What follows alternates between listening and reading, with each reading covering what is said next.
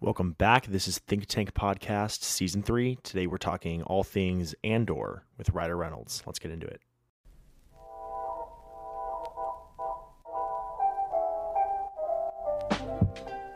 Welcome to the Think Tank, a podcast for life's deeper conversations. From life, guest interviews, and everything in between, we're discussing it all. Join hosts Chase Sanchez and Ethan Finn as we dive deep into the Think Tank. Welcome back to Think Tank Podcast. I'm your host, Ethan. No Chase today on the episode. Just me and a good friend of mine, actually. We're here to talk all things Andor. Let's switch it up a little bit on the podcast here today, going into some nerdy Star Wars stuff. And Ryder, it's good to have you back on the show. What's going on, man? Thank you for having me back. I last time was really exciting to talk about, so I'm definitely excited to come back on here and talk more Star Wars with you. Yeah, definitely. I think you've been on a couple different times, once or twice for some Star Wars stuff, and then once just completely unrelated, talking about you. So it's good to have you back here on the podcast. Stuff, man. Yeah, dude. And I think honestly, I love talking Star Wars with you because you're passionate about it, and so we can kind of talk about like other things within the universe that are, maybe your casual fan aren't gonna really understand. Right. So I think last time I think it was Boba Fett we talked about. Which, that was great, dude. I enjoyed Boba Fett, but I don't think. I think after we talk today, you'll know I'm very, very much a fan of this series. Like Boba Fett had its. I mean, it was great. It had its great cameos. Like it had its like big action moments, and it kind of had its like more wide audience range, but. Like you're saying, it's like I think you really like this series for a specific reason because it kind of, shifts away from that sort of like Star Wars hero energy for kids. Yes. And it kind of, one thing that I, really noticed about this series is that I really like they did is, all these kids that were watching Rogue One, when it first came out in like 2016, we're all adults now. So it's like, it's cool how they were able to like make the target audience was the same people who watched Rogue One who are now us. So I think it was definitely a bit more of a mature show than comparing the rest of Star Wars. Yeah, bro. But no complaints there. No complaints there for sure. It really was, especially like that first episode. I'm just gonna clear this up. I'm sure this is obvious, but this is gonna be a spoiler-filled episode. So if you haven't seen Andor, please go watch Andor. Do not listen to this episode yet, but come back and hear our thoughts because we'd love to hear yours. But that first episode, I mean, he guns down like two unarmed security guards, like dude, right? Just like in cold blood, like they weren't even. It's like, okay, I'll be honest with you. I'll ask your thoughts, like just your general thoughts here at the beginning. But like when I was first watching the first like episode or two, I was like, I don't know how this is gonna be. Like I really wasn't sure about it. I was like, okay, it's all right so far, but I'm not really like pulled in. And then as soon as I think it was episode 3. It was like the last episode of that first arc, and then it really started getting interesting. And then the rest of the series, I was just pulled in. But so, what were your like general thoughts, like just watching the show? 100%. Yeah, I know. I agree with you what you're saying about the first episodes. Like, I feel like the first 2 episodes were kind of slow. Like, they felt like it was just focused on the guy who was running from the cops. That's kind of just what it was like. Yep. After like they shook him down. I mean, they even are showing now like brothels in Star Wars, which I think is hilarious. It was so looking good. for his sister. But yeah, I mean, after that, like I think like the third episode, that sequence, that ending with like. The whole like fight at the end with that, like I don't even know what kind of accent that big guy has, that one officer, but like that guy, they use like dude, did you also notice like that they use like the first, I think like the first time Star Wars has used like an actual like human like Earth like cuss word before? I thought that was funny. Oh really? But like yeah, he's like during the attack, but no, that third episode I think things really picked up there.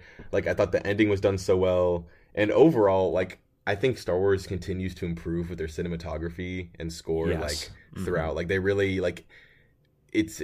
I feel like everything they do is very impactful with like the wide shots and just like the beauty and lighting they use for a lot of sets and scenes.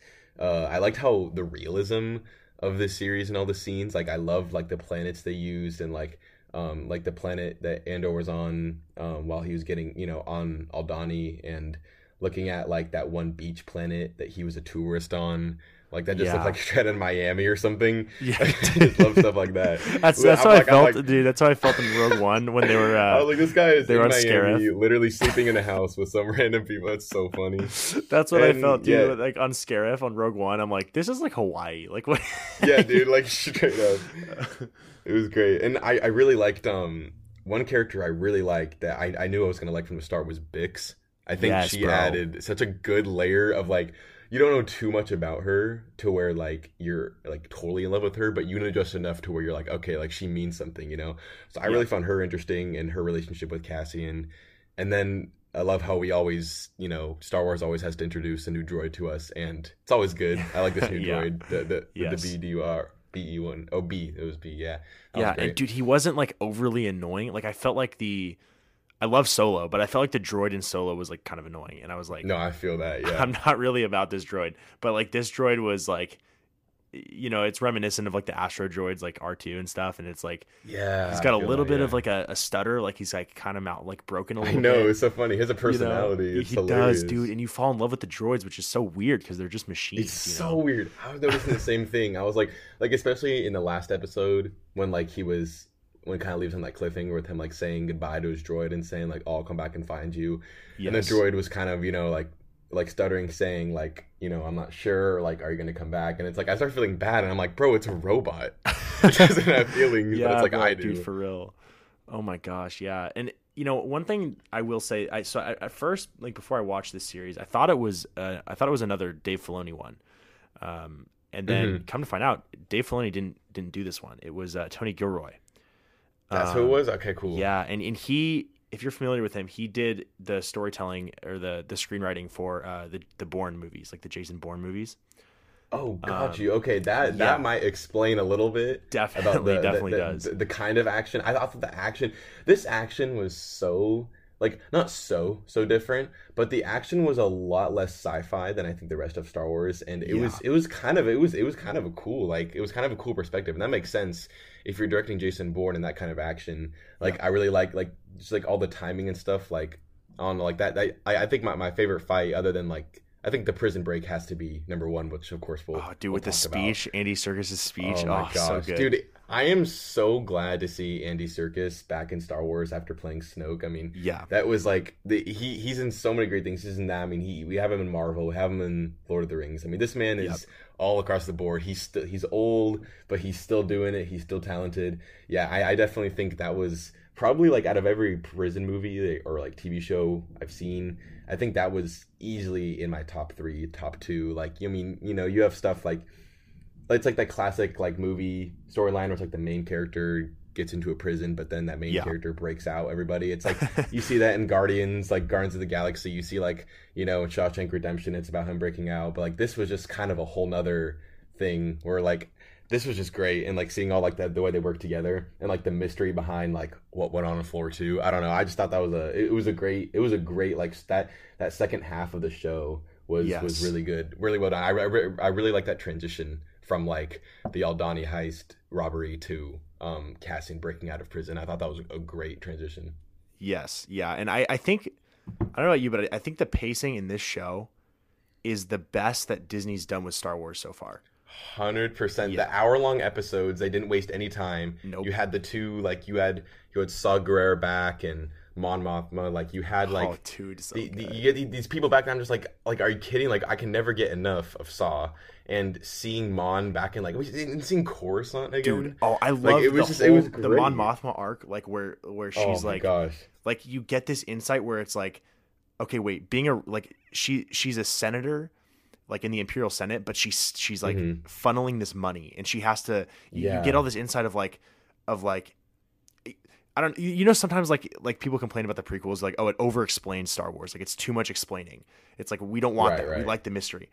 I disagree, but especially in this series, I disagree like wholeheartedly. I think the like showing how different people in the rebellion in the early stages were like, you know, had to risk their lives and like everything that they were to just try and maybe at a chance that they could possibly spark some resistance to the Empire. I think it's beautifully written. I mean, I love 100%. the way that she like like in that, like towards the end where she's in the limo with her husband, and she like makes up that whole lie about like his gambling, just because she knows the driver's listening. That he was listening. Oh my gosh, to throw off the Empire. She is so good. Oh my god, I mean, it's amazing how like you can take these actors that were like, you know, back in like the 60s or 70s. Like you take these people back when like Star Wars came out. Yeah. Like back when it was beginning the hype, and then when it came out later, and like it's just like they George Lucas writes these characters and they have it on screen, and then like the fact that Star Wars, I feel like no other like franchise but Star Wars can just like take these characters that were written decades ago and then like revive them and just make them like, and they all connect it. They make it make sense. They give them a backstory that's cool. Like I thought the whole thing with Mon was super cool. Yeah, you're right. Like I definitely think like, because now we can really see how she got to her position of power that we see in A New Hope, is because she's just that dang smart. Like, and it makes the stakes higher. Like this is one thing I really loved about Rogue One, was that it showed like how difficult it really was just to get those plans to the good guys, and like everybody died. Everybody died. There was so much, like there was just so much, like there's so much that led up to it. I mean, that's so true. You see I do think it's cool. Like when Andor was first announced, I was like, the first thought in my head was kind of just like, oh, nobody really asked for this. Like, I'm sure it's going to be fine, but nobody asked for it. But yes. It's like, now that I'm watching it, like, you can definitely, like, I feel like I'm really starting to see, like, why Disney felt the need to tell us a story. Because it's like, for New Hope, it's like you had the Death Star being destroyed. And now they're like, oh, we should come up with an explanation for that. So they have the Death Star. And then we're like, okay, that's satisfactory. But now they're like, no, let me give you more explanation as to how that got to there. It's so good. Yeah, and I feel like it really shows the real side of it. Yeah, definitely. And I think people have complained a little bit that like Disney has focused too much on like all this prequel era stuff, but I love it. I mean, I love this, like bridging this gap between the Republic and the Empire when we see it in New Hope is fantastic, because there's so much there. A lot of years. I mean, there's how many years is this, like in between? Like it's 20, in between the fall. It's 20. Is it 20? I was gonna say they're like 10 or 20. I know it was like one of those two, but yeah, there's just so much time. I mean, and there's so many characters that are still alive that they could like elaborate on that they're doing. Mm-hmm. Yeah, man. It was. Yeah, I mean, I think it's just. It's a great story. Like there's no other way to describe it. But I will say that like the way that they did the characters specifically in this series I think it's the best like character development that first of all that Disney's done with Star Wars, but I think it's some of the best character development in Star Wars period. Really? Like with who specifically? Just well, like everybody? I think Andor has this grand arc throughout the entire series, right? It takes 12 episodes for him to go from, the first 3 episodes, he's like, he doesn't like the Empire, but he's not willing to like risk his life for the Empire. He's just trying to get his sister and like stay alive, basically. Like he doesn't really care. And then you get from that all the way to the end of the series, where he is literally like he at the end of the last episode, he says like, either take me in with the rebellion or kill me, because he's basically saying like, I'd rather fight to try and like stop this Empire than to be alive. I think that's that's so true. And I think that's why I think first of all, the introduction of Luthen was literally probably like, that was an amazing, that was, I think that's my favorite new character we got was Luthen. I mean, what an amazing, like, I mean, first of all, the actor, I mean, I forgot his name, but like he's been in some things, he's great.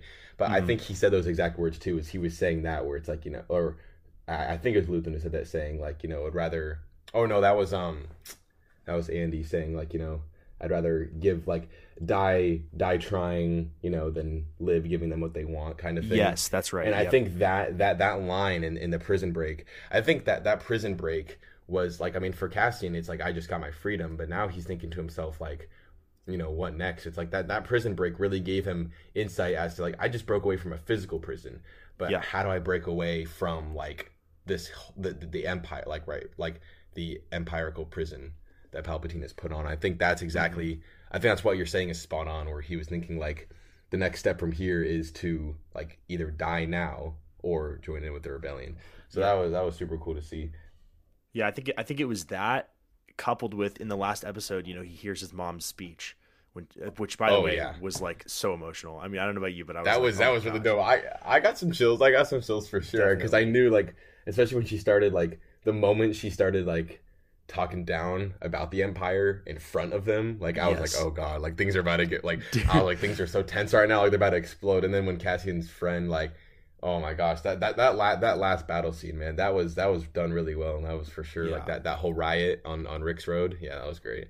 And I feel like because you had all these different storylines, which I think is cool because at the beginning of the series, you have one incident. It's Cassian shoots the security guards, and then the rest of the show like has this like tree branch effect where it's like he does one thing which leads to these other characters, which leads to these other characters, and it's not, it doesn't feel like it's like sporadic or chaotic. It feels like it flows. It feels well put together. Yeah, dude. And even at the end, when they all come back together, it doesn't feel forced. Like it feels natural. Exactly what I was gonna say too. I was just about to say that, how like all the characters that like we see in separate storylines, they all end up knowing each other. They all end up meeting each other, and it's done so natural. It's done so smooth. Like it's seamless. Like you're not thinking to yourself like, oh, here they go, they're meeting. You're just kind of like, oh my gosh, wait, they know each other now. Like it was done so well. I 100%. I feel like that's because you see that common in a lot of different like cinema these days. Is like the whole point is to like bring together all the characters from like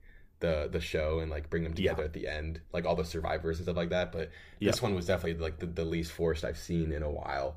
I think it's up there with like in like stuff like Game of Thrones, where in Game of Thrones, like you have a lot of characters who like they bring them together in such like a great way. And I think the writing is similar to that, where it's like they're fighting, their experiences, like their risks, their trauma, it all brings them, their paths just cross because that's kind of what it's all about, though. Is like their paths cross because they're all fighting for the same thing. So it's like their paths are naturally meant to cross. I thought it was great. It was really well done. Dude, it's so good. One of the best things I think about the characters was that you saw this like depth behind everybody. I feel like traditionally in Star Wars, and I think the sequels tried to get away from this, but I don't think they did it effectively enough. I feel like traditionally in Star Wars you have these good guys and these bad guys. Like this fight between good and evil, and you're either good or you're evil, and there's no in between. And I think the sequels kind of opened us up a little bit to like, oh, there are some characters who they don't really care about this struggle between good and evil. They're just human, they're just here. They're like forced into this like unfortunate situation. And like, I think, you take like the Codebreaker on Last Jedi, like he's a war profiteer. Like he doesn't care. He's just making money. Like that's his they bring him in goal. And then it's like they bring him in as a character, and then his true colors show, and then he's just taken out. Yeah, like, right. He's there to cause an annoyance. Yes, and I think as a character, he's not a good character because he doesn't fulfill anything in the story. He's put in there as a plot device to convey this message of, basically being gray. You're not black or white. You're like you don't have an allegiance, but it's done in a poor way. Whereas I feel like here, kind of in that same vein, you have characters who are like, especially within the Empire. I really loved like all the scenes like in the boardroom at the Empire and like all this ISB stuff, agents and all that. ISB, dude, and all these like imperial agents are like you realize that like some of them, they're not all evil. Like some of them are they're just trying like to, these are people, bro. Like they literally have motives and like dream, like they like whether their dreams are valid to the individual or not, they still have their own dreams and their goals, and then they're still competing to work their way up to the top. Like we may not know like how they got there, like why they think it's right, but they're there. And you can see just like how like you see the potential in them. Like I thought that whole storyline, like you're saying, with like that, like the ISB woman, like that was so that it was actually like I was engaged during all those like board meetings because I knew that she was gonna fit into something later, and she did. Like Dedra, bro, she's kind of a badass, Dedra, bro. Yeah. She's good, dude. Dedra. Okay, if what else I was thinking that I was gonna mention was like some of the scenes based on like, especially when she was talking with Bix and all that, like when she was torturing her dog. Like I'm thinking to myself, dude, I'm thinking to myself like Dedra is to me so much more intimidating than Reva with double-bladed lightsaber. Like it just goes to show like, oh my god, like I'm just when I'm watching like Kenobi, like that's one thing I noticed like watching Kenobi about like the depth of these like new villains. Like you're saying about the depth is like in Kenobi you had like Reva who was like, you got her backstory, like you saw her motive in death. It was simple, it was there, and she was like a good villain, but like the intimidation I feel like was just so much more on Dedra's side. oh gosh, I don't know. I thought that just like the difference between like how you write like two different characters, like how much you like get to know them was just it was so Yes. important. Yeah. I feel like Reva was just kind of like she was angry, she was tossed around, and like yeah, she was an inquisitor, but I don't know, man. These ISB people, I mean, it was brutal. It was brutal It watching Dedra, but was. you're right. She was Yeah. pretty sick. Yeah, she was sick, and I like one of my favorite characters I think was Cyril, actually. I think that's how you say it, right? Is Yeah, it Cyril Cyril? was that was it's like it's weird. Like I don't like Cyril, but like at the same time, it makes me Exactly. feel kind You of feel bad for him bad because for him. his whole thing was because when he was introduced, I was like, oh, look at this nerd. Like, there's just this nerd trying to like arrest. Like, I thought he was just gonna be some like random like nuisance. But Yes. this guy, like, I loved seeing his face the whole time, especially like in episode 3. Like, he has just this like frightened look on his face the whole Mhm. series, and it's the funniest thing ever because he's going through like all these actual like real world like deaths and like fights, Yeah. and he didn't intend for any of it. He was just trying to be like, Right. oh no, I believe in the law. I believe it exists. Yeah, that's along the with the thing. Empire. Dude, he's like not a villain. I mean, he's associated with the villains because he works for them. Right. But like But he's at hidden heart, I don't himself. think he's a villain. I think he's just a guy who likes order and structure, and he wants to follow this set of Literally. rules because that's what's put in place. And so if you're breaking those rules, then it's his job to go and stop it. Like Yeah. he's not. He just works. It's so weird. Like you get these characters that are like, it's like it's funny because like in original Star Wars, which I love, but it's like all these like Imperial agents, they're all British, and they're all like these big bad evil like pseudo Nazis, and it's like Literally, they're not that's all how it like is. Like that. they're all these just like Aryan Nazi kind of like I think that was the point. Like even though that was like the thing they were trying to do, it's like you're right. It's like they were just these random like British people who were just like under like Palpatine's rule. Yeah, for and like dude, whatever a lot of them, reason. a lot of them, they don't care enough to like. No. It's sad, but it's like they don't involve themselves in the political issues that are going on in the galaxy, and so like for them, it's like, well, this is a job that's available to me. I'm good at it, and I'm gonna do what I can to climb the corporate ladder, Yeah, and that's what I exactly. want to do. They have power and all that. Yeah, yeah. Dude, the actors in this too, I just was like thinking I forgot like who because Dedra was kind of like feuding with that other like ISP agent in there. And Yes, I forgot yeah. that guy's actor's name, but I have seen him in something else. And Oh, I can't remember what, but the amount of actors in this that like I thought that the role casting was just so well done because like you didn't really have any like huge big names in it that you would like that would take away from like the show and like from Andor, you know. Yeah, yeah. But there were some recognizable faces. Like I know like there was two people from Game of Thrones that are in this, like Vel and whoever that like the head of that the whole like head of the core of like the meeting room in the ISP was. Oh, He's from Game of Thrones too. Yeah, that's It starts with a P. He has a really complicated name. It's like starts with a P and ends with an X or something, dude. I swear, these names they're coming up with are so hard. But yeah. there was, I'm like, looking I at the don't know. cast list. I can't find his name. There was there's this movie called Point Break, and Ham from the prison was from there. You got Andy Serkis back in it. Yeah. There's just and then we were talking about like Luthen and the fact Oh, that it's they brought back Partagaz. like Saw. Partagaz. Partagaz, yeah, Partagaz or Partagaz, something dude. like that. Yeah. Partagaz, you're like I don't know. I just all these recognizable faces. I thought was kind of conveying because like they kind of it's cool to see another side of them, like Yeah, like in a Star compared Wars to, like, what role I'm or used whatever. to. Yeah. Yeah, exactly. Just because most of these actors that I saw in this, the recognizable ones, I've only seen from like one other like film industry area. So just seeing them kind of like in this, I think Andy Serkis was probably the biggest face, and I think his role was super well, and the whole like I Yeah. can't swim line was great. Well, and That it's whole interesting. prison, It's right, interesting because usually like Lord of the Rings or like when he was Snoke and stuff, like he's not a face actor. He just does like the Yeah, that's whatever so it true. is, The only time he's a face actor is in Marvel, right? When he plays like yeah. Claw or whatever his name is, or what's his name? It starts with a C, I think. But like, yeah, I he forgot. plays in Black Panther. Yeah. Yes. Yep. Shoot. Yeah, because he does like. Oh, I guess he was in the Batman. I don't know who he was though. He was too. It's probably not Claw. I feel so bad for all those people out there who are like Marvel fans and they just heard me say that and they're like, oh my god, that's so bad. Yeah. I mean, Anyway, this is. Yeah, I'm not like extremely. I'm not as well versed in Marvel as I am in Star Wars for sure, but But yeah, because I didn't know he was going to be in the show. And then when they showed him, I was like, oh, okay, interesting. You're like, word, okay. I was like, okay, I'm down for it.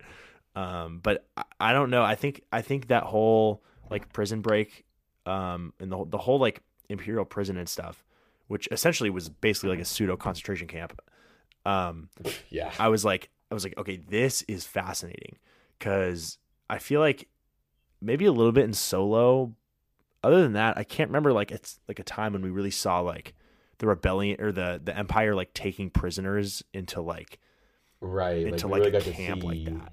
We really got to see the nasty, like other than on the Kessel mines with like the Wookiees and all that. Yeah. No, this was like this was like the dirty stuff. It was definitely a lot darker. It was great. It was that whole prison thing. Like it was really interesting. Like I was trying to figure out like how did he like how did Andy like maintain, or like he was a prisoner but he also like maintained order over them? Yeah, it was really weird. It's a weird system they had. He used to work, they said it in the show, did he used to work for the Empire, or did he work for, was it like pre-Empire, maybe like during the Republic? He worked for some sort of like military, like, oh, got you. So he already kind of had that like that. Yeah, so he kind of knew, or maybe he was in the military or something like that. But yeah, like that's why he had, the strict like orders and the, on form and all this stuff.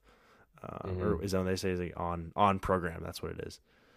Yeah, the on program, dude. That I laughed so hard when Cassian like was trying to like control the two guards in the control room. He's trying to figure out what to say, and he finally just yells on program. That's the funniest thing ever. And they put their hands on their heads, like so good. Like finally, I don't know. That whole that speech that he gave to like the whole like one way out speech. Yep. And then like watching them all like run out together. That was super well. Like there were so many chills I got throughout the series, but that was definitely like one of the ones like it just kept coming when I was like, this is so good. Like the score, the oh my gosh, like I love like it was like the all like white kind of made you insane. And like the whole like I've never seen that concept before where like you had to be barefooted because like the steel just like completely like demolishes your body. Like the press of that button, like that was such a cool concept. And like, and then it was like the only two. That was so funny when like only two of them made it out, like Cassian, and then when the other guys from his work table made it out, and then they just randomly get caught by those like two aliens. Like who were those? Dude, I swear those were like. I was like, what am I looking at right now, bro? They literally looked like two guys in a costume, and it was the funniest thing ever. It was like it was a random to like OG Star Wars. That's literally what I thought it was. I was like, dude, are we back in the 80s right now? Like, what am I looking at? It was hilarious. Oh my gosh, yeah. I think that was like when I really like all the. I mean, the Mon Mothma stuff was really getting me into it, but I think like in this whole prison arc, I was like really, really getting the most out of the show because. I think the prison arc was for sure my favorite of the show. Out of all the stories, I mean, it's incredible too. Over 12 episodes, there was like a lot of different things going on. But I definitely think the prison one was for sure. I think my favorite. Next up there with like I think on the political side again, like the whole like like you're saying, the whole like Mon Mothma thing really kept me engaged because I kind of missed that whole thing, because what she reminded me of was Padme during the Clone Wars series, where you kind of had that like Coruscant side to it. Like you got to see the political side, like how a senator, like how to root for a senator, but like everyone hates a senator. Exactly. That's kind of reminded me of, and I was like, that was just kind of cool to have back, not as like a main show. For Mon, yes, but it's like a in the show itself. It supports the show. It was perfect. It supports it really well. Yeah, it was great. And like how she kind of. Oh yeah, go ahead. How was it? I was gonna say. Well, actually, I'll finish my thought here on the prison stuff, but I have a question about the Mon Mothma episodes also. But I think I loved seeing like while they were in the prison, Cassian sort of start to understand that like.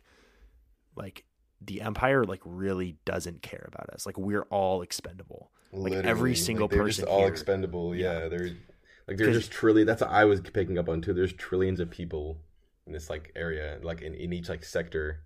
Of like these galaxies, and like they don't care. It's like everyone's replaceable, right?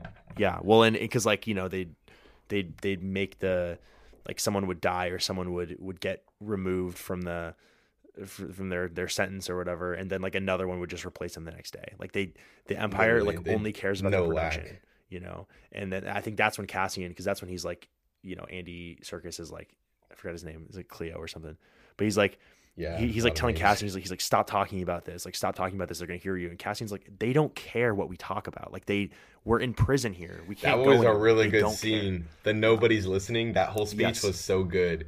He was like, why would you? He's like, do you think they have time to like Yeah, they put don't. mics here and station and listen to it? Like, do you think they had no idea? That's the beauty of the structure. Is like they have no. It's like they have no care in the world, and it just took one slip up. It just took Yeah. one. It's so fragile. Like I said, in all these movies like that you see all these like kind of like totalitarian and like these like dystopian things. It's like the system works so well. Like all like it works really well because of the oppression, but it's so fragile. Like it just takes one. It takes a mistake by the oppressor. Like how they literally like released somebody from like floor 4 and like put him in floor 2 by accident or something, and the guy was Yes, like, that's "Wait, right. like I'm here again." Like that was it. It just took one little mistake for word Yeah. to spread. Like it's so. Yeah, I like that whole thing that he was talking about, like the whole nobody's listening thing. But you're right, like there was just so much that went unsaid in Cassian's arc. Like I feel like there's so much that I would have loved to think a lot of what he was thinking, because his facial expressions was kind of like he was very monotone the whole time, but like there was so much going on behind his head about a whole like because like you're saying, like look at where he was in episode 1, going to brothels, like looking for his sister, like killing security guards, not caring about the Empire, not really caring about anybody. People, I mean, even his closest people to him said that he was like a liar, a thief, and all that. And he ended up just like going through all this like stuff with the prison and seeing like what the Empire thought of them as. And then it's like you're saying, he was like nobody, like they don't care about us. I think the moment that he realized no one cared about them is the moment that he started caring about everyone else, like in himself, right? Like, Yes. Yep. if you think the Empire cares about you, you're not going to do anything. You're like, oh, like they have an eye on me. But it was a really solid point to think about how it's like when he said like how many guards that they have on each level, it's like no more than 12. It's like exactly. Yeah. There's like thousands of us. Yeah. And only Well, a few guards. the entire system is built on like this fear. Like that's the only way that it works. Like the natural it's built on the instinct- fear of potential, right? Yeah. Yes. Yeah. Like Like, what could happen if I disobey? What exactly. could happen? Yeah, because like human instinct is not to be like under the control. Like it's like it's weird to think that these sort of systems and like regimes are they're forced. It's like it's not natural. Like people don't naturally be like, you know what, I would love to be just like oppressed right now. Like that's what I'm looking for. Like it has to be stem from forced. something, yeah. And so Or it has to be because forced, yeah. because it's so forced, it's fragile because you're trying Mm-hmm. so hard to like keep this order, this like fake sense of like oppressive order, that as soon as like one thing doesn't go the way that it's supposed to, the whole system crumbles. And so Literally. I loved So this interesting. the whole That's like why I loved it too. prison Yeah. stuff, because like all these people are just like terrified, and Cassian gets in there, he's like wait a minute, like why are we like doing, like there's way more of us than there are of them, and they don't care. Literally, about yeah. us. So yeah, like, we he's could just like, basically what are we plot. doing here? Like 12-hour shifts, unpaid, just like doing this. Like what are we doing, guys? Let's be real. Like why are we doing this? Yeah. It was such a good point. Yeah, I think that whole like idea around like the fragile system falling apart based on like little things. I don't know where that all began in like cinema, but like it's definitely been like kind of more common trend. Like the more years go on, like I think like one thing that sparked it a lot, I don't like that was a major influence on it, was like the Hunger Games years ago. I think the first Hunger Games really, I think that whole like, I mean, in the books, like obviously the books before the movie, but like in both situations, you really saw like how just one move, right? Like one being like, oh, if we both eat these berries and kill ourselves, then they won't have a winner, and like that in itself just, and then they made a mistake by saying, "Oh no, you guys both win," and like that mistake is like everything just falls apart. Exactly. It's like as soon as you realize the rules can be broken, like they will be. Yes, And that's 100%. why they tried so hard. It's a crazy cycle, right? It's like the moment you realize rules can be broken, there's going to be a rebellion. Rules are going to be broken. Therefore, more oppression will occur to make sure no rules can be broken. But that increase of oppression, like you're saying, goes against instinct, makes me want to break the rules more. So inevitably, oppression leads to rebellion. 100%. And that seems to be something that, like, I don't know when us in a society or us in just fantasy will ever learn that, but it seems like every time it doesn't work. Yeah, dude, that's what's so interesting is I was watching the last James Bond movie last night, and Oh, so good. one thing he Actually, it was says, really good. yeah, No Time to Die. One thing he says, he's like, haven't you learned anything about like trying to control the world? Like it doesn't. Like he made some comment about like how like it doesn't work. Like you can't do that. And I think of this especially because, it's all. I mean, this could just be bad writing, but like it's like you think of like the sequel trilogy is like less than 30 years after the fall of the Empire. Like you already have like someone trying to do the exact same thing. I'm like, how well did that work out for you? Yeah, You like know that, what I mean? like you already, and it's like in this, the fact that it's like the same person too. The same person is trying to do the same thing, right? The same exact person, same thing, same technology, same exact. Like you still have your officers and stormtroopers. Like, oh no, dog, it's gonna work this They time. got the same names like, too. what? Like, I'm like, bro, The same names. What It are is you doing? insane. That's oh my god.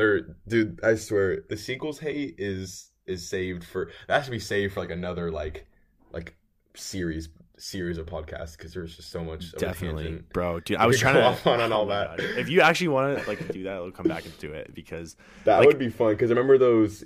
You sent me those 3 videos. I think about like it was like a year or so ago. You sent me like 3 videos to watch, and some of them were like one of them was like an hour long, and it was Oh, about, yeah, like, the dude. sequels and the Fall of the Republic, and like how the sequels make no sense.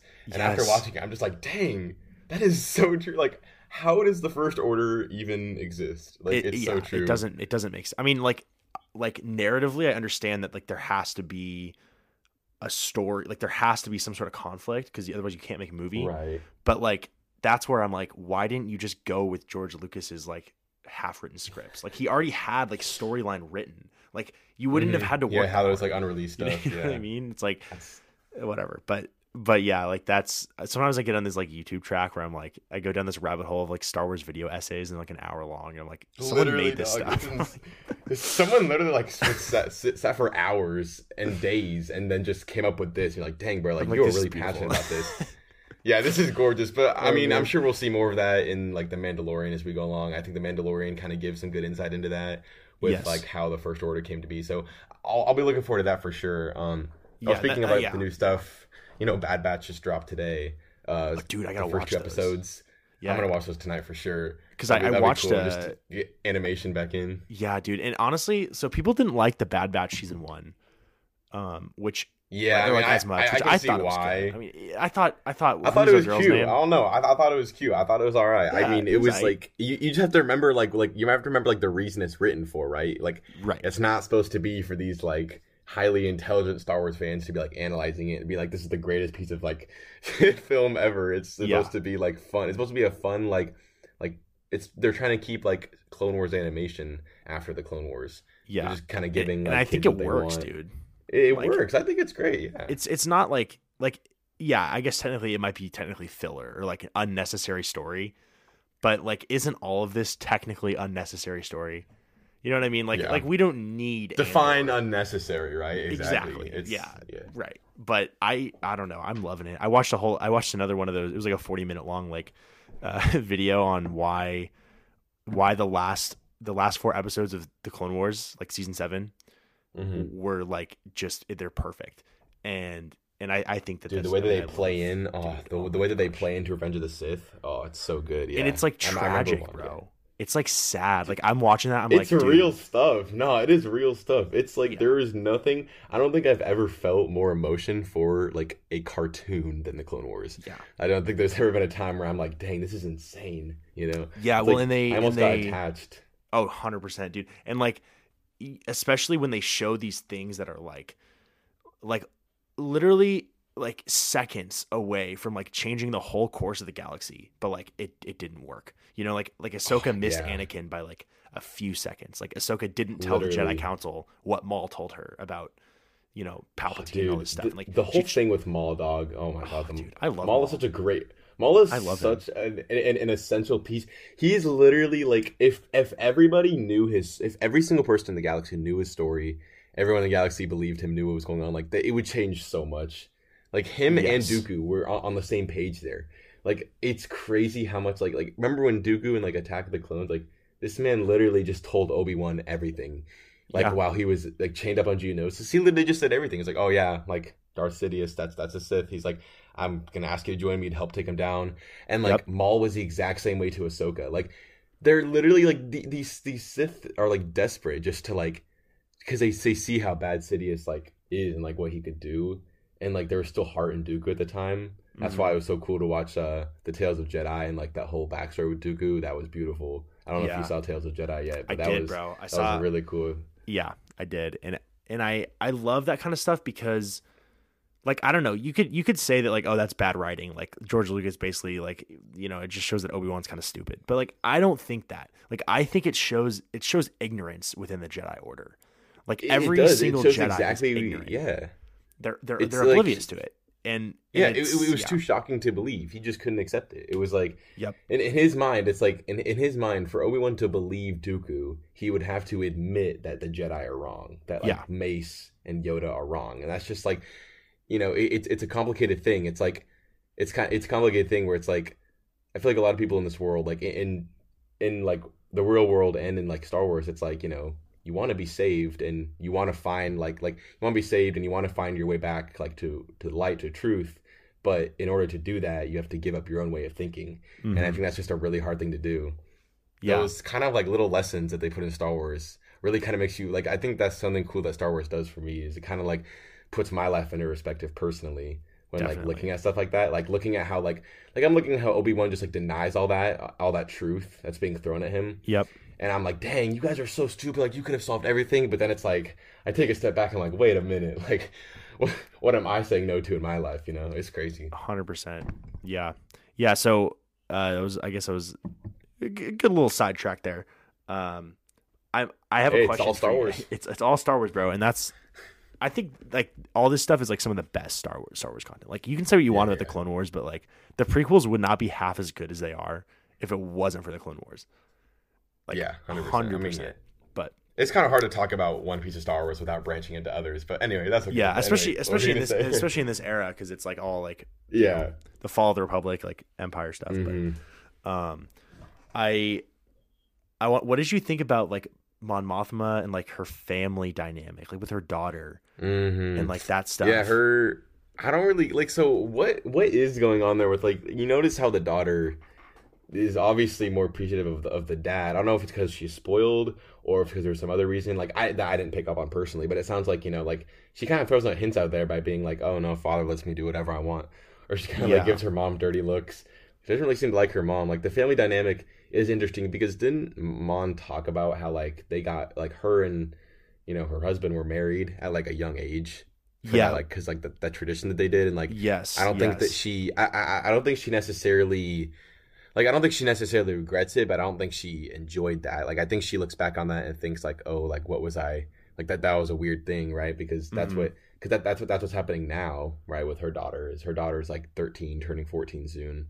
Yes. And already getting introduced to like a potential, like, you know, husband. And I just think that she's fearful of that. Like, she doesn't want her to, I guess maybe she doesn't want her daughter to turn into herself. I don't know. It's interesting. What do you think?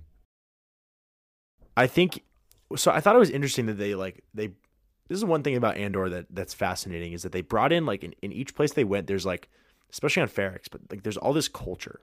Like you really get this like this cultural stuff from each of these planets. Like, all these people have their own traditions and their own culture, and they're all different, and it's fascinating. But like I guess I forgot what it's called, what their race or their people are called, but basically like this tradition, right, is like arranged marriages, like at a young age. And I think Mon Mothma, hers was an arranged marriage. She married her husband. I don't know. Obviously, she doesn't love him now. They're not like, they obviously don't love each other. But I don't know if she ever did or if it was all forced, you know. But I thought it was interesting. Like her daughter, I can't remember now. Did they explain like why her daughter hates her mom, kind of, or was it just sort of like? That's exactly what I was just saying at the beginning. It was like, I don't know, like why. I know there's a reason I didn't pick up on. I'm just guessing it's because her mom is just has a lot going on in her life. Like Mon has so much going on in her life that like she's she might be overcompensating, right? She might be like putting a lot of control on her daughter out of lack of control in her other aspects of life. I think that could be potentially what it is, just because of the daughter's like consistent comments on being like talking about like how the dad lets her do stuff or does what she wants. I don't know. Well, it could just be because of that, but I like it could be too, you know, like her daughter's growing up in this this culture, all of her friends, like the same tradition, same culture, and like her mom, obviously for good reason, is like, this is kind of a weird practice. Like it's kind of, first of all, it's like unethical, but it's also just like weird, to like arrange your kid's marriage is weird. And she obviously is not for it. And I think her daughter is probably like resenting her for it. Not even necessarily because she wants to be in an arranged marriage, but because like it's what you do. And so she's like, I want to fit in kind of thing. And like my mom is like, doesn't want me to do that. Possibly. Yeah, that could very be true too. Yeah, like the daughter, obviously, it's like kind of in the situations where it's like it's no one's fault. It's just like the mom, like mom has her reasons for doing stuff with the daughter, and the daughter doesn't understand. But it's like, how could she understand? She's so young. It's like, it's definitely a weird dynamic. It's an interesting dynamic. It's like, it's definitely, I mean, it's, in short summary, it's a politician's dynamic, right? Yes. That whole family of just definitely. Of like weird kind of like sense of what do I control and what do I not. Well, and that's, I think actually, I didn't even think about that. That's a brilliant take. It's like you get this insight into like these politicians' lives, and they have these like dinner parties, these like elaborate parties and stuff. And I think Mon Mothma, like she alludes to this. She makes a comment, I think, where she's like, we're all sitting here like eating all this like food and like, pretending like everything's fine. We're all just like cordial, like politicians, and like these people are dying. I remember that. I think that was such an amazing line. Yeah. I absolutely loved that. I know exactly what you're talking about. This guy, I think it was like, I don't know if it was before the dinner party or like or during, but yeah, she said something where it's like they were eating food, and like while they were eating, she did say like, all right, like go ahead, stuff yourself while the rest of the galaxy starves. That's right. Yes. It's like it was great. It was, that just really puts it into perspective, and like and they just wave it off. Yeah, like, which it's like it's another Hunger Games type thing, right? Like the Capitol. It's just like, yeah, whatever. These people are just literally, like, it's like the Capitol. Indulging.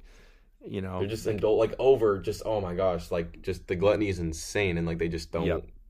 It's like, and when you mention other people, because to them it's like, like I think that was kind of cool to see. Like there was that one character that came in and talked to Mon, and like he even said it himself, sitting on the couch. He just kind of like put out the remark out there, just being like, one of the many luxuries of being rich is not having to care about other people's opinions. I think that just is kind of where I think that line made me like roll my eyes. It was so funny. I was like, I think that pretty much sums it up of like how Coruscant works.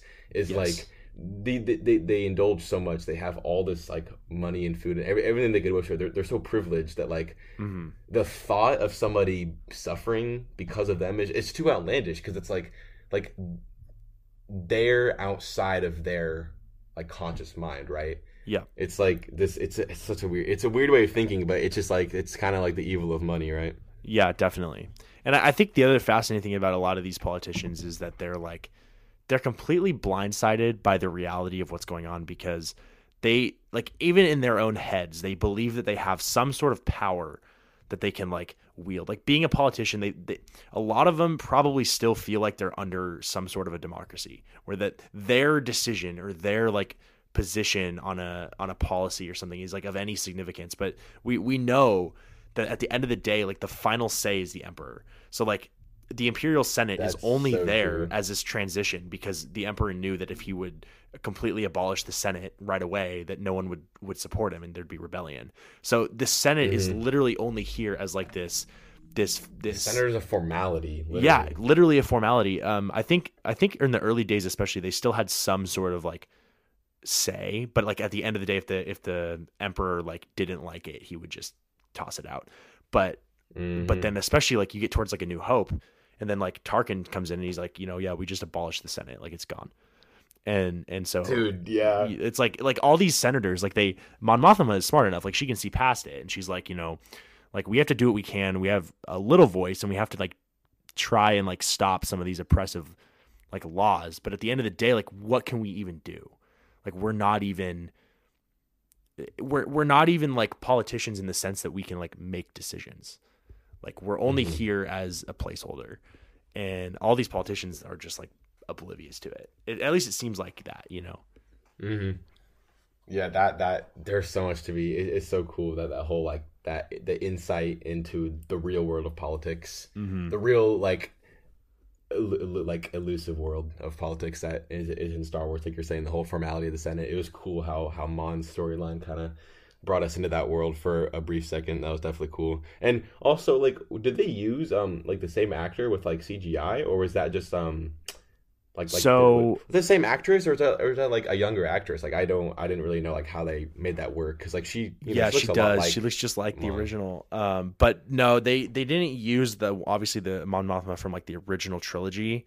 I know. So this actress was in Rogue One, and she was in.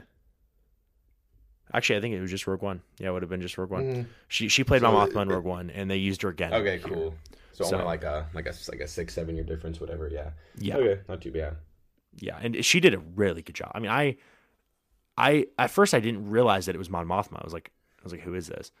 Yeah. And then I think I got into it, and I was like, oh dang, like we're gonna get some Senate stuff, which I don't know. Yeah. People say Star Wars gets too political, like with the prequels, but like really when you get down to it, like all of Star Wars is politics. Like even the original trilogy. Where do you think it came from? Where do you that's so like true. The whole thing is politics. I think of the same thing, right? You know. Mm-hmm. When people say that, like when people say like, "Oh man, like yeah, the prequels have their thing and all, but it's all based on politics." I'm like, yeah, that's like, literally the that's whole the story. That is Star Wars. Like it's literally the Star Wars is like I mean, the only like sci-fi, the only science fiction part is the fact that there's a Sith. Right. Like, yeah, because there's a like, magical force. The Jedi have to combat it. Yeah. Yeah. Right. But I loved honestly every arc here. Like there was never a moment where I was like, oh, this is kind of boring. Like I feel like in some of the other stuff, even in like Mandalorian, there are episodes where I'm like, this is no, I feel that, dude. Oh my gosh, that was so funny. Like some of the backlash that Mandalorian would get, like just random, like insignificant backlash when like they'd be like, oh, here we go, another filler episode. Yes. Grogu needs some, like our ship broke. Grogu needs milk. Let's go. Like it's like just same thing over and over again. Yes. Dude, I thought, that was the funniest thing. Like, I think it was so funny. Like just like a little like side comment on like the Mandalorian when like everyone kept complaining about that. Like oh like his ship keeps breaking, or like oh he has to keep flying everywhere doing things. And then the Mandalorian writer's like, all right, let's just forget it. And it just blew up the whole Razor Crest in total. I'm like, how about now? Yes. I thought that was hilarious. But yeah.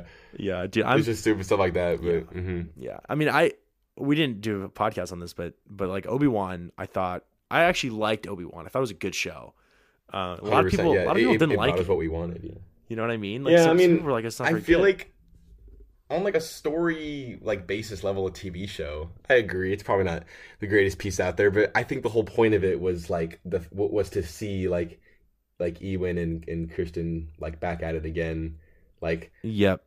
I mean, yeah, Hayden Christensen and Ewan McGregor, like. They were just back at it. Yeah, I think that was like the whole point of like seeing them like as like Vader and Obi-Wan again. And I think just like seeing like how the Inquisitors work with their fortress. I think that was kind of the whole like I think the point of it was to like show like the characters themselves versus the story. I think there's different dynamics. Like in this one, I definitely like in Andor. I think the whole point was to write a really good story, and like it's like you're saying the writing of this was brilliant compared to what we've seen in the past, like with Disney. Yeah. Like you're saying that this new director take was a lot more like you can tell it was like it seems like it took a while to write. Like because Tony Gilroy wrote the whole show, but he had I think there was a different director almost every episode. Really, that's okay. So like different directors, but like same writer. Yes. So yeah, I just was kind of thinking like I mean I did catch myself thinking from time to time like dang, how did they think of this? Like it's so weird because I feel like a lot of times it's the other way around, right? I feel like a lot of times Star Wars fans, like you and I, will watch them like Obi-Wan, or we'll like see the title for a show, like how Ahsoka's coming out soon, and we'll be like, oh, this is what I expect. This is what I hope to see. Yep. I want these cameos, this character's live. Like it's like we start as fans, we start writing the story before we even see it. And I think for this one, there was just no expectation. There was no like lead. We just knew that it was Andor, Mon, and Saw. And we got. I feel like so much more was delivered than I could have ever asked for in this, and I don't think I've ever said that with a Star Wars like piece of like new media. Yeah, dude, I'm in the same boat. I've heard some because I've listened to a few podcasts, like their thoughts or whatever. It's like some people have said that this is like on par with like Empire. And I think so. Yeah, like I'm not disagreeing with that. Like, this is the first time, like, even Rogue One, like, I loved Rogue One, but I think, like, ultimately this is maybe it's just because it's longer, you know, like if Rogue One was like a few movies or like a few, like a series, like obviously there's more story there. I loved Rogue One. I thought Rogue One was the best movie that Disney's made with Star Wars. But I think this like expands, like this show makes Rogue One better, just like Rogue One made A New Hope better. Exactly. I mean, it makes you like, I'm waiting for the show. Like, I can't wait for the time, like, when the show is over to just go back and rewatch the whole thing and then watch Rogue One right after the show. Because I mean, you know, I don't know how many seasons more they can do, but right now I know this is like 5 years before Battle of Yavin. Yeah, so I think they're going to go. New Hope. Yeah, I think they're going to go one more season, at least. Cool, I don't know if they're going to do 3, but I know for sure they're doing 2. They've already started production. Yeah, they have to do 2. I mean, they have to do 2 based on how it ended too. Oh, that was a cool ending. It kind of just like implied.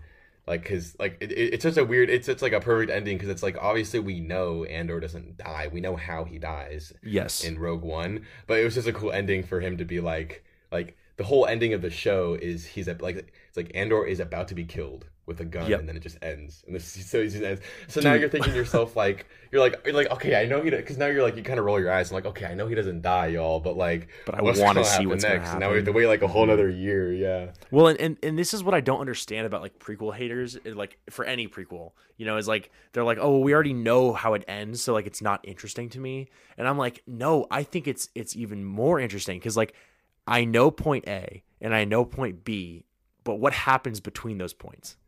I know someone who thinks like that, whole. I completely am on your side here. I completely agree with that, but I definitely know somebody who's like very strongly with that, where they're like, I hate stuff that happens before things. It's like they hate all the prequel stuff because they say like, well, you know what happens after that. I'm like, okay, but can you tell me what happens before? No, exactly. Like, I want to know how. Like, I don't know. I still find it interesting. Like, I still think it's like, even though you know it all works out in the end, I feel like, I don't know.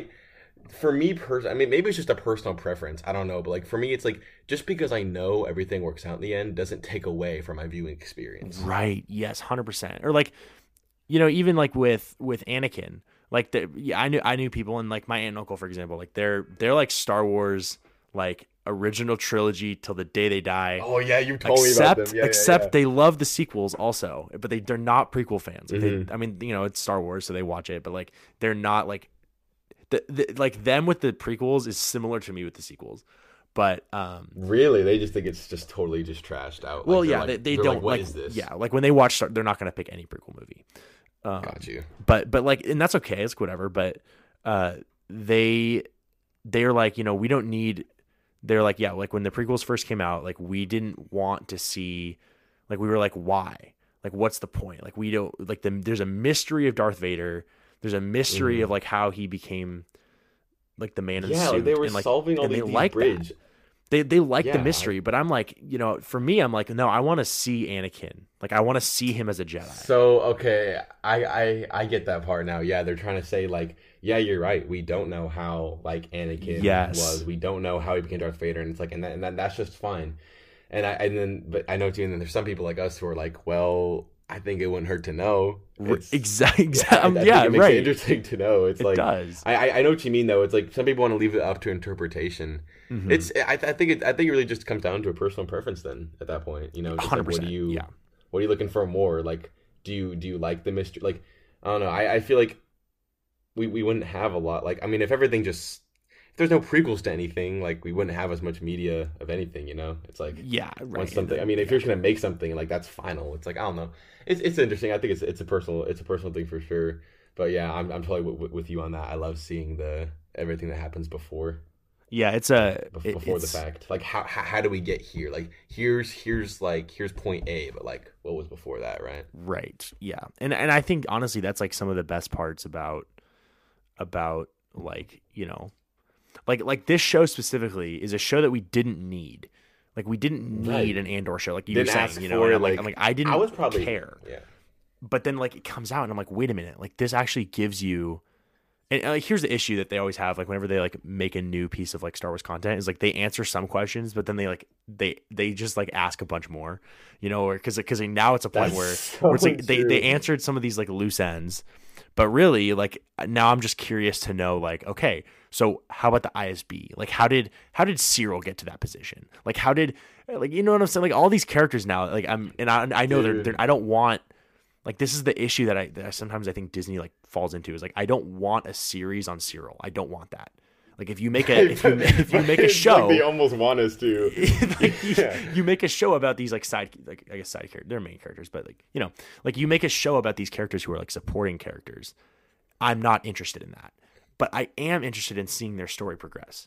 Like, I want you to keep making content where you can incorporate other people's stories, but they don't like drown out the content. And, I, like, this is honestly like if I had a beef with Boba Fett, it's that, one, it takes away from The Mandalorian, because I think The Mandalorian was good on its own.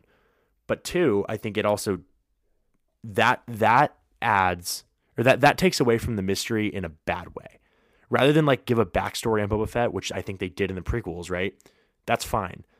But now you've like, with the Boba Fett series, like he takes his helmet off. Like, it's not a big deal. Like, you've taken away, like, you've kind of, they made him into like almost this character that you're supposed to, like, he's like a protagonist, which he's not supposed to be. I feel like that's my really problem good point with Boba Fett. That's how I felt. Like, no, there is some beef with Boba Fett for sure. Like, I don't like how they literally like brought in like I don't like how there was decades of beef between like Cad Bane and Boba Fett, and how much just pure content Cad Bane was in.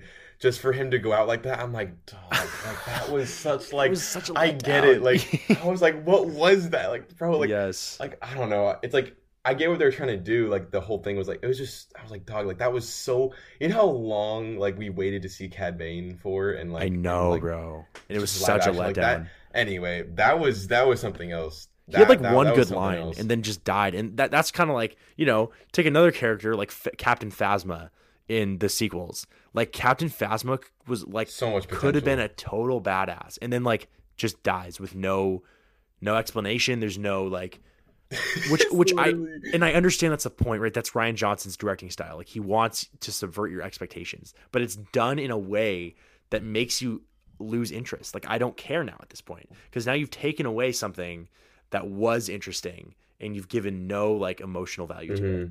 Like, and I feel like they gave so much power and hype to Phasma, and she ended up being a pawn for Finn to defeat for his storyline. Like, I'm like, so that's it. Like, I just feel like it's kind of weird, right? It's kind of like a weird tease. It's like, you give us a character as good as Phasma, and everyone's like, yes, finally, like, Gwendolyn Christian's back in the game. Like, Phasma's great, and it's just like, oh, so she's not actually a character. Okay, she's just someone to be killed. Okay, got you. Like, I don't know. It's just these weird teas, and you never know like who's gonna be for real. Like, that's how. But that's the weird surprise element that we get like now with Andor, where it was like you had Cassian, who was like, you know, second to Jyn Erso in like Rogue One, and it's just like, dang, like, this guy's really cool. And it's like you're saying, when it was announced, like, when Marvel and Star Wars released, right, or I guess Disney, when they released all the stuff they're coming out with, right, this year, I was like, all right, like, we got Andor, like, you know, we got Acolyte and Mandalorian and Ahsoka, and I feel like Andor was kind of just the bottom for me. I was like, who cares? Like, I was like, this guy. What could they possibly write about? Like, to me, it was kind of ignorant to me, though. You know, I was like, what could they possibly write about? And then just brushed it off my shoulder.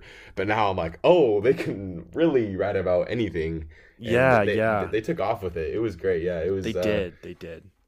And, dude, one little go ahead. Okay, no, I was just saying, like, back in like the in the beach scene, that just like, I just got reminded where it's like, it was cool to see like the shore troopers there again. Like, we got to see like live action shore troopers. But then also when like the security droid came up, I got so excited because I thought, no way are we about to see how Cassian befriends. Oh, like, remember in Rogue One? Yeah, yes. Like, he has this his friendly droid, and I was like, no ways. Is this the series where we're gonna see it? I thought the same thing. I guarantee that. I think that's gonna be season 2. Yes. I think we're gonna see how he befriends him. Yep. But that alone, I was like, when I saw like the droid walking up the stairs, I was like, let's go. I was like, no way this is happening. And then he started talking in this deep voice, and I was like, that was so. He's like, hang.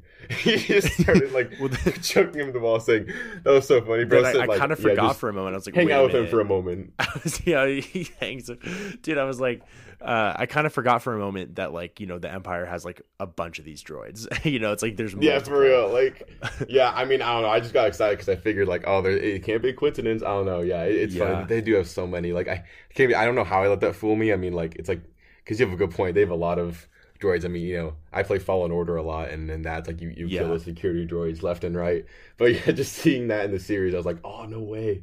Yeah, I thought it was cool. Also, the other live action cameo that I really liked, the flashbacks. Even though it's kind of becoming like a common movie trope now in Star Wars, where like they just kind of flashback. I don't really know how I feel about that. I didn't think it was too bad in this, just because it was like it was necessary stuff. It was cool to see like how Cassian came to be with like his adopted mom, and then Clem, who he ended up using Clem's name as a fake. Yeah, dude. So that was cool. But like in that flashback, we got to see like the clone troopers again.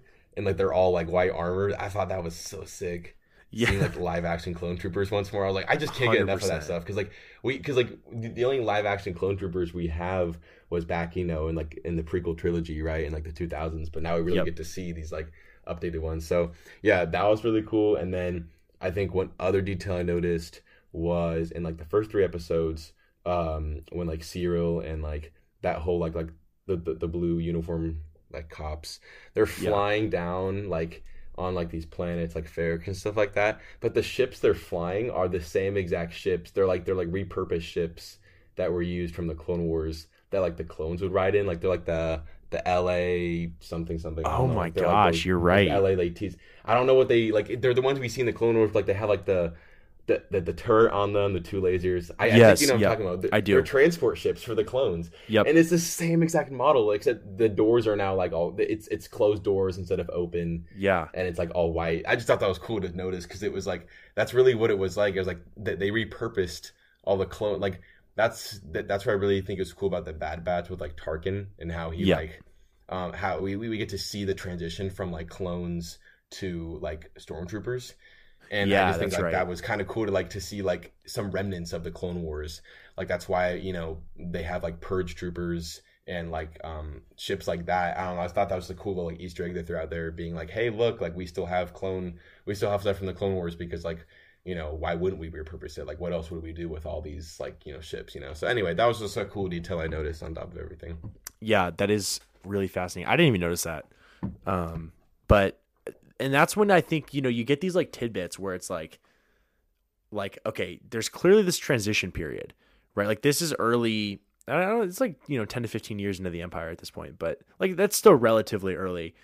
And you sort of see these things where it's like, okay, that makes sense because the Empire wouldn't automatically have completely brand new stuff. They're going to reuse the stuff that the Republic already had. Whereas like, I feel like you go, and I know that there's a bigger gap. There's a 30-year gap between, Return of the Jedi and The Force Awakens. But you get like The Force Awakens comes back, and like all of a sudden there's this Empire 2.0 that's like twice the size of the other one. Like from what? Like we don't have any details on like all of a sudden they got all these new ships. All of a sudden they got all these new characters, like all this new Exegol, stuff. Yeah, Exegol, dude. Yeah, makes sense. Yeah, like Starkiller Base, you know what I mean? It's like, and I understand like Starkiller Base was cool. Yeah, it was cool from like but it was like how? And I think I mean we saw that being built back in the I mean because that's Ilum, like Starkiller Base was Ilum. I mean we can see like we see that in like different series like. Like in Fallen Order video game, you're on Ilum as Starkiller Base being built. Like you see over the course of time, but I know what you mean. Like I think that's the only Starkiller Base they've been building that since like the prequels. But I agree with you on the whole like Exegol thing. But yeah, I just wanted to just to okay, that's true. That's fair. That's fair. But there's a lot of stuff like in the sequels where, and I understand like maybe they're gonna make more shows like Mandalorian seasons, whatever, where they're gonna answer some of this stuff. But like Star Wars traditionally. Like you don't make the last trilogy in a saga that makes it like that leaves more things unanswered than answers. You know what I mean? Like I came out of Rise of Skywalker and I was like, bro, like you answered things. Like you wrapped up the series that was rocky, but you wrapped it up, but now I'm left with more questions than I had at the end of Return of the Jedi. And I don't think that that's necessarily like the goal of a saga. That shouldn't be the goal. You know what I mean? Do you Like think that's intentional though? Do you honestly, think it that might could be be. intentional? Like It could they be could be like a doing money that like a just money to make grab more. thing. You know what I mean? Yeah, just to make more series, That's they could true. do that, yeah. You know, but like when the original trilogy came out, like I think I can't remember now exactly. Like, did George Lucas have plans for the prequels, or was that like did that come later? Right, like who?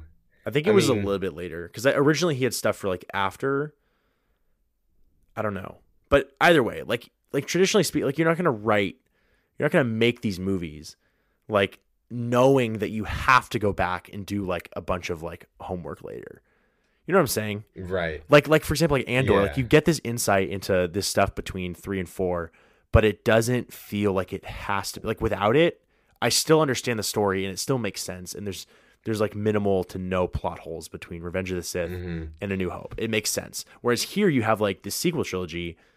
Not to make this podcast about the sequels, but like you have the sequel trilogy and it's like, okay, you've made this sequel trilogy, but you've made the movies in such a way now that makes it so that you are forced to make the stuff between them. I don't know. Maybe I'm just being No, too that nitpicky, but no, I know exactly what you're saying because like it's an interesting line to draw to be like where do you draw the line at mystery, right? Of yes. like how much of a vault of a Pandora's box should we be opening with like each new concept of Star Wars that we introduce? Yep. I think that's a total valid question. Like they totally opened the vault with Vader, and that just like totally sparked like who Anakin was and Padme was and all that relation. And Right. but then it also like but then how much of a vault do you want to open like you're saying with Andor and like with the whole like sequel trilogy, right? How much of a vault do you want to open with like the Palpatine clones, right? I mean Yes, which is everyone was asking like why is Palpatine like when that stupid line was said oh gosh. somehow Palpatine has returned. Which is so That line true, was right? said- Because I'm like, which is yes, so true. somehow it doesn't make sense, Dude, and it shouldn't make I sense. swear, bro, dude, that I don't think that was Poe. I think that was Oscar Isaac talking, dog. He said it himself. He just was saying, "Yo, guys, somehow." The actor himself was saying that, but I think like it's a good point because like that unlocks so many things, like the clone thing. I think they kind of start hitting on that with the Grogu and the Mandalorian. We just don't have a full encompass of it yet. Like, but that's also kind of a good thing because now we get more Yeah. Star Wars content. Right. And I'm But here, then the dude, more I'm here content, for it. yeah. You know what I mean? Like Yeah, I I'm know here I for it know all that the I way. don't always appreciate everything that they make, but like I'm not going to. And that's Yeah, fine. I would rather. You know what I yeah. mean? I would like, rather watch something knowing it sucks, than Exactly. not watch it at all. That's especially facts, with such a yeah. like diverse lineup as Star Wars. Like I can pick and choose what Star Wars I really appreciate and what Star Wars I'm like, yeah, I could take it or leave it. You know? That is so true because they have such a like. I mean, if you were to go back 20 years and show somebody all like the content Mm-hmm. out right now, I mean, it would kill them. Like it's just too much to handle. It Like, would, dude. It's so true. It's like you can really choose what you want to watch, like between like the movies, the different types of movies, like what kind, like the different trilogies. You have your TV shows, live action, animated. It's so true. You can like it's the like Star Wars has allowed us to be nitpicky, and I think that's so cool because now we can talk Yes. about stuff like this, right? Yeah. Yes, 100%. So, so here's what's going to be interesting is I feel like, season 1 is all about how Andor is like Cassian is basically becoming this rebel. But there's this, like at the end of season 1, like there's this fire in him where you're like, okay, he's like in it. But then you get to Rogue One and he's like disheveled. You know what I mean? Like he's like he's kind of like point, huh? at a He's still point. hidden. He's a lot more hidden. Yeah. Yeah, well, and it's like he's a rebel. Like he has a purpose and a cause, but he's like hopeless almost. And so I like season 2. I feel like if that's the last season, it's going to be like a little bit more of like a tragic arc in a sense of like it's going to be him going from like this like gung ho rebel to like this, we just need to make it rebel. Like I'm tired, because that's what it feels like in Rogue One. Like he's tired. Yeah, and I think we'll So I probably don't see know. that more in season. I think season 2 will be a really good wrap of it all. I think it'll bridge over. I hope anyway.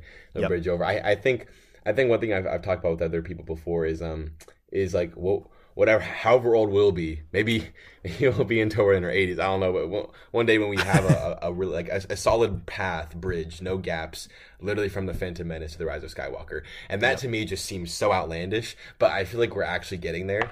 And like Dude, it's honestly, like we're like literally like every year is filled in. Like every year, every character, like we like every major character, like everything's like filled in like that. I feel like that will happen one day, and that'll be an insane day. But like, I just feel like we're getting closer to that. Mm-hmm. Yeah, it's cool. Yeah, Andor. I think season 2 will definitely provide a good bridge with that. Do you? Yeah, I don't know, man. I don't know. The season, like the first half of I think that the second half, it is cool to see like how the second half of like the season was kind of about him finding that fire in him.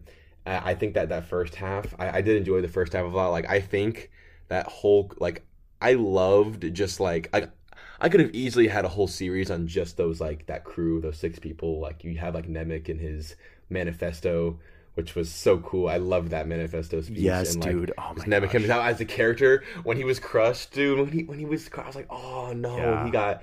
Like I knew he was gonna die because like why wouldn't he? Right. Everyone adored him, so like why wouldn't he? But like him and like you had like the inside lieutenant and that amazing line like the lieutenant inside said when they were robbing the place.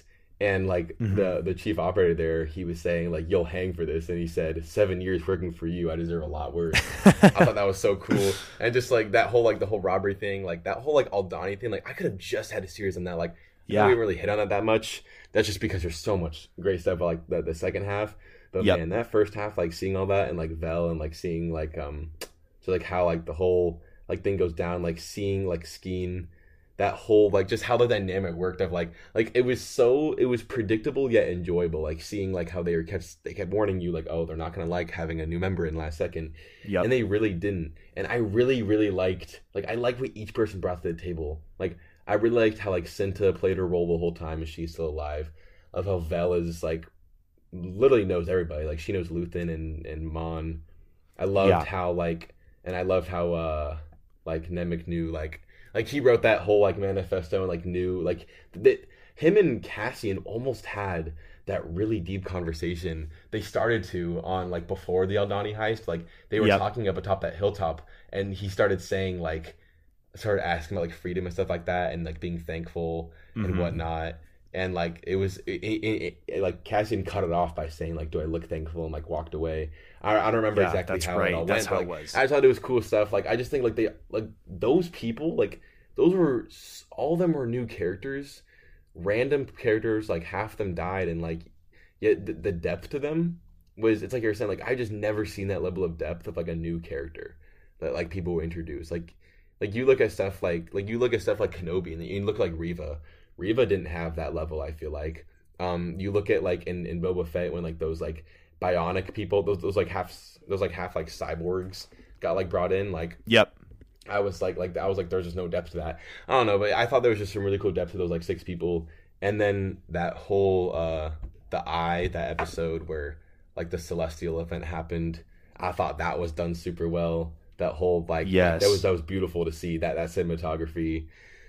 It was I just was basically I was just trying to say like just overall how I was really impressed with how well they handled like just like a little heist like storyline. 100%. Like I just thought like even though I think the prison was better just because of just like the emotion in the characters and like the mystery behind it, I think that whole heist just like that really brought out something in Cassian where like he was able to like know what it means to be a team player, and that's just something he never had done before. Yes, and that was just super cool. So yeah, which I think is a beautiful like way. And I know you have more time because it's like a full series, but like Cassian has an arc here. Like it's a clear like character change, whereas like I keep bringing up the sequels, but like you take Finn, like Finn for example, bro. Like Finn could have been this amazing character, and I think even if you just change one thing in The Last Jedi, Finn's character gets tremendously better.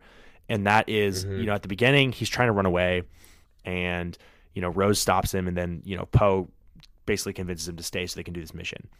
And he gives Poe the tracker for Rey. And this moment right here, like already, like the rest of the movie now, Finn is uninteresting because this whole time, like they're supposed to be doing this arc for Finn where you don't know where his allegiances lie. Like, you know that he just wants to run and that he cares about Rey, and that's it. And so at the end, when he gets captured and he kills Phasma, like that's supposed to be this big moment where he like reveals that, you know what, I am a rebel and I don't care about, I'm not going to run away anymore. Like I don't care about just myself. Now I care about something bigger than myself. But it doesn't have an effect because he's already trusted the Resistance with the thing that he cares about, which is Rey. And so it's like the whole time, like I'm not questioning, like the whole time on Canto Bight, there's never a moment where I'm like, I don't know what he's going to do. Whereas like here in Andor, like obviously it's a prequel, so I know that he eventually becomes a rebel. But this whole series, I'm like, when is he gonna step into those shoes? Like I don't know. And then it pays off at the end because then it's like, okay, so because of his mother, because of all these people.